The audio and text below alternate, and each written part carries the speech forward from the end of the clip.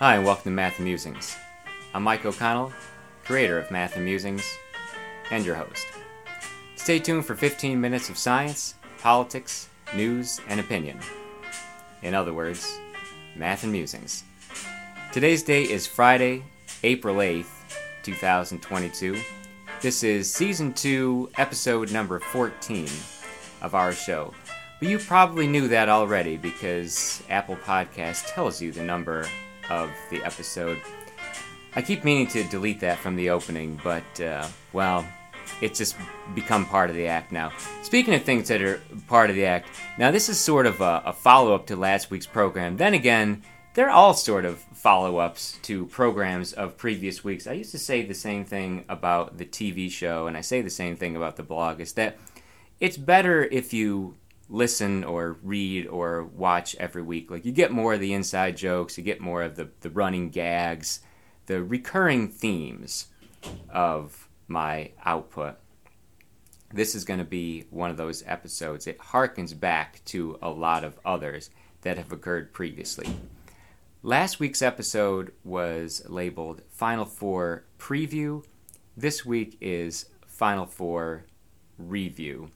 And I am in the position, once again, to know the sports. I know what happened last Monday night, and my goodness, it was a good one. This Final Four weekend had all the makings of a total letdown, right? There was so much build-up. Oh, it was not a letdown. It was not a letdown from the word go. Now, admittedly, the undercard on Saturday, Villanova, Kansas, wasn't great. I think the better team won. I was glad to see Kansas in the final because it set up one of two amazing matchups. Like, Kansas-Duke would have been great. You know, that would have been a rematch of 1991, Mike Krzyzewski's first national championship. Plus that Grant Hill would have been on the call. It would have been great. And then Carolina, Kansas, of course, that's going to be a great matchup too. Two of the most storied programs in all of college basketball, who have they've met each other recently in the Final Four, and then also one of the most famous finals of all time from 1957. People still talking about that one. More on that in a moment. First, on the Saturday games, that Duke-North Carolina game, of course it was going to be great. Do these teams ever play a bad game? I mean, they're the Yankees-Red Sox of college basketball. There's a reason they always play in prime time. They put up great games. I'd heard that in the last 100 games those two teams had played, like each team had won exactly 50 games. That's just marvelous. It's an even match, and Saturday night was no different. It would have been something for Coach K to be going to the finals in his last season, what he says will be his last season. However, like real life, like the final episode of the Wonder Years, I mention this all the time, that it's like the reason I love the final episode of the Wonder Years, I hope I'm not ruining this for anybody, that it's not a storybook ending. You know, Kevin and Winnie don't end up together because that's real life. The bulk of your life is not spent with the person you had a crush on when you were 12. And I try to impart this knowledge to my students now who actually are 12. Like, look, this is just middle school. You have so much more to go. And things don't always work out perfectly. It's not always a storybook ending. Coach K losing in that Final Four game has a certain element to it as like, well, this is real. This is something real. And basically what happened to him is what he did to Jerry Tarkanian and the UNLV Runnin' Rebels in 1991, who had an undefeated season going and ready to repeat as national champions, but they lose to Duke on Final Four Saturday. And one of the great upsets in the history of college basketball. Now this year, I wouldn't call any of these things upsets. Now remember, I mean, Carolina winning, that would have been the upset. Carolina was an 8 seed going into this thing. We forget that. Kansas was the 1 seed. And as it turned out, I mean, the better team won. I loved seeing the game for so many reasons. There was so much cachet in this. The triple overtime 1957 championship between those two schools. By the way, it was the second game in a row that UNC had going into triple overtime. Their semifinal match was also triple overtime. Wilt Chamberlain, of all people, playing for Kansas that year.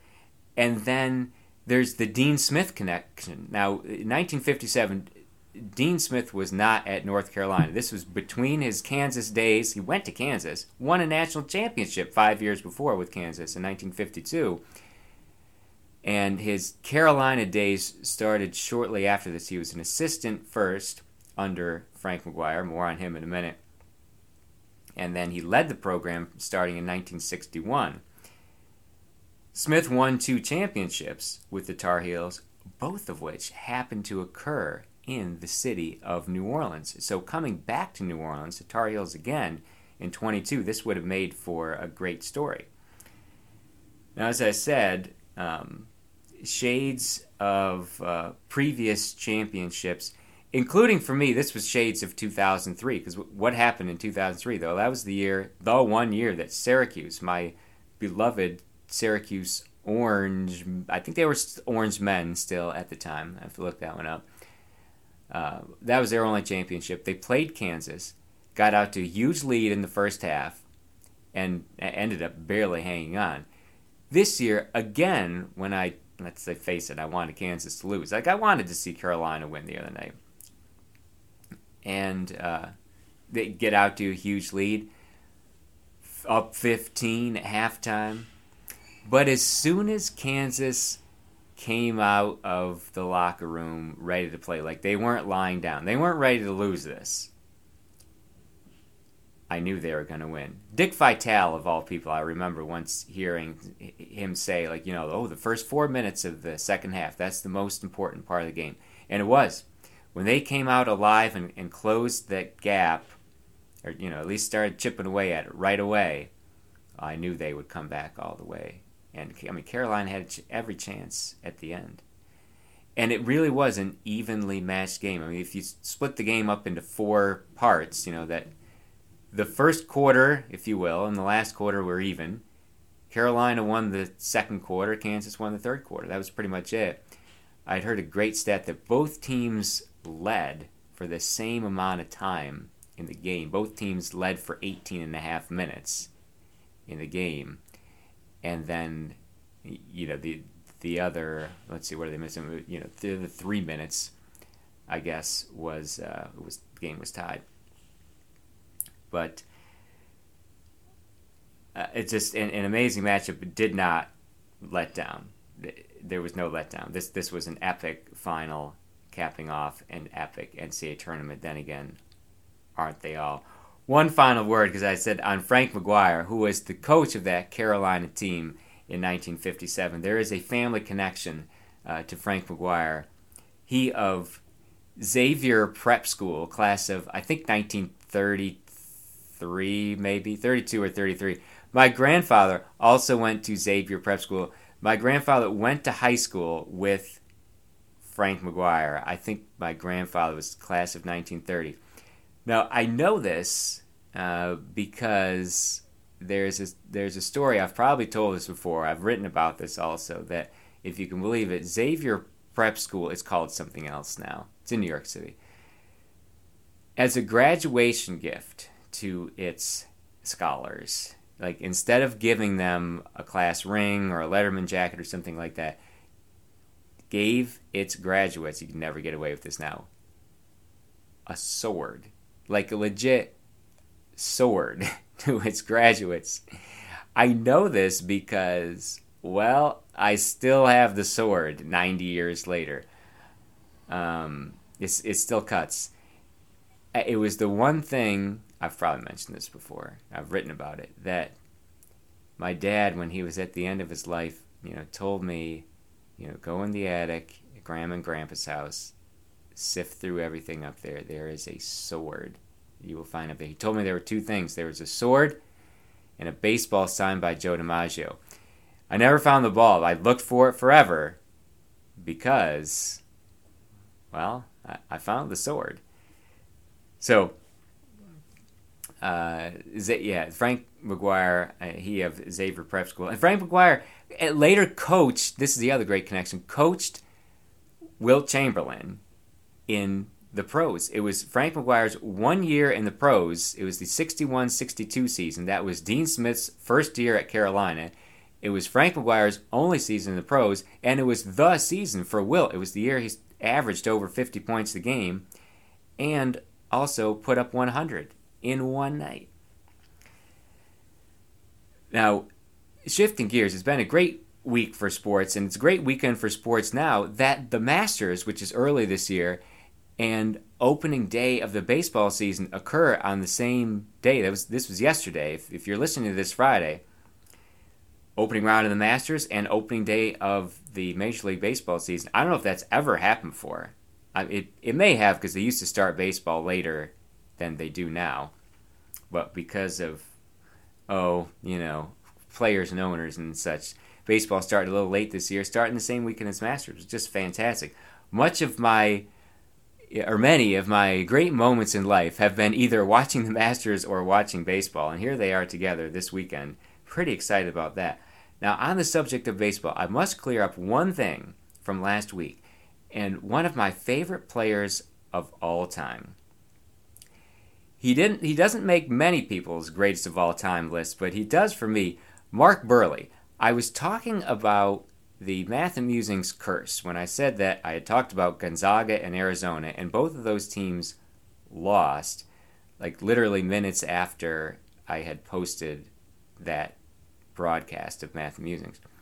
And I said that it had happened, the Math and Musings, or the Mike O'Connell jinx, had happened to Jacob deGrom and Mark Buehrle. Now, I wrote about Mark Buehrle in 2014, noting that, one, the guy had never missed a start in like 15 years, and two, that he had, I think like a 9-1 or a 10-1 record going that year.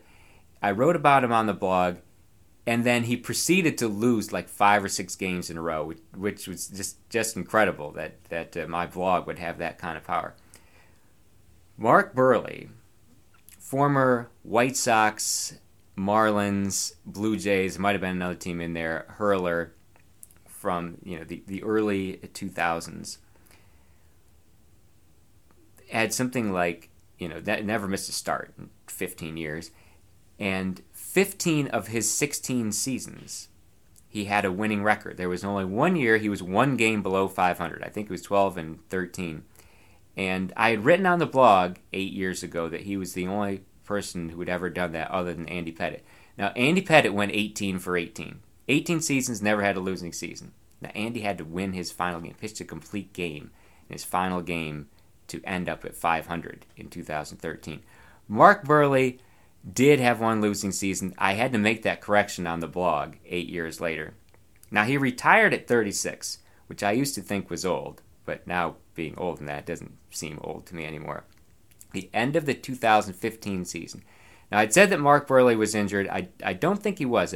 Now, he might have been, but he never missed a start, apparently. And for whatever reason was left off the Blue Jays playoff roster that year, meaning that his final game was the final regular season game of the 2015 baseball season, one of the more interesting final games you will ever hear. Now, Buehrle had pitched in 200-plus innings 14 years in a row. He's set to end his 2015 season with 198 innings. He'd made his final start. He comes back on 1 day's rest. The plan is for him to pitch just 2 innings, get up to 200, get out of there, and he gets his 15th season in a row pitching 200 innings. Never leaves the first inning. He gets 2 outs, gives up 8 runs. Oh, it gets better. All of them are unearned. 8 unearned runs. He's pulled from the game. He ends the season with 198.2 innings, and that was the final game of his career. Never pitched again.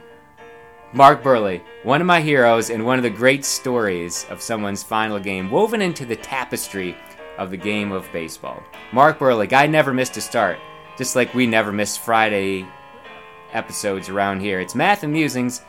For more information to contact, go to MikeO'ConnellJr.com.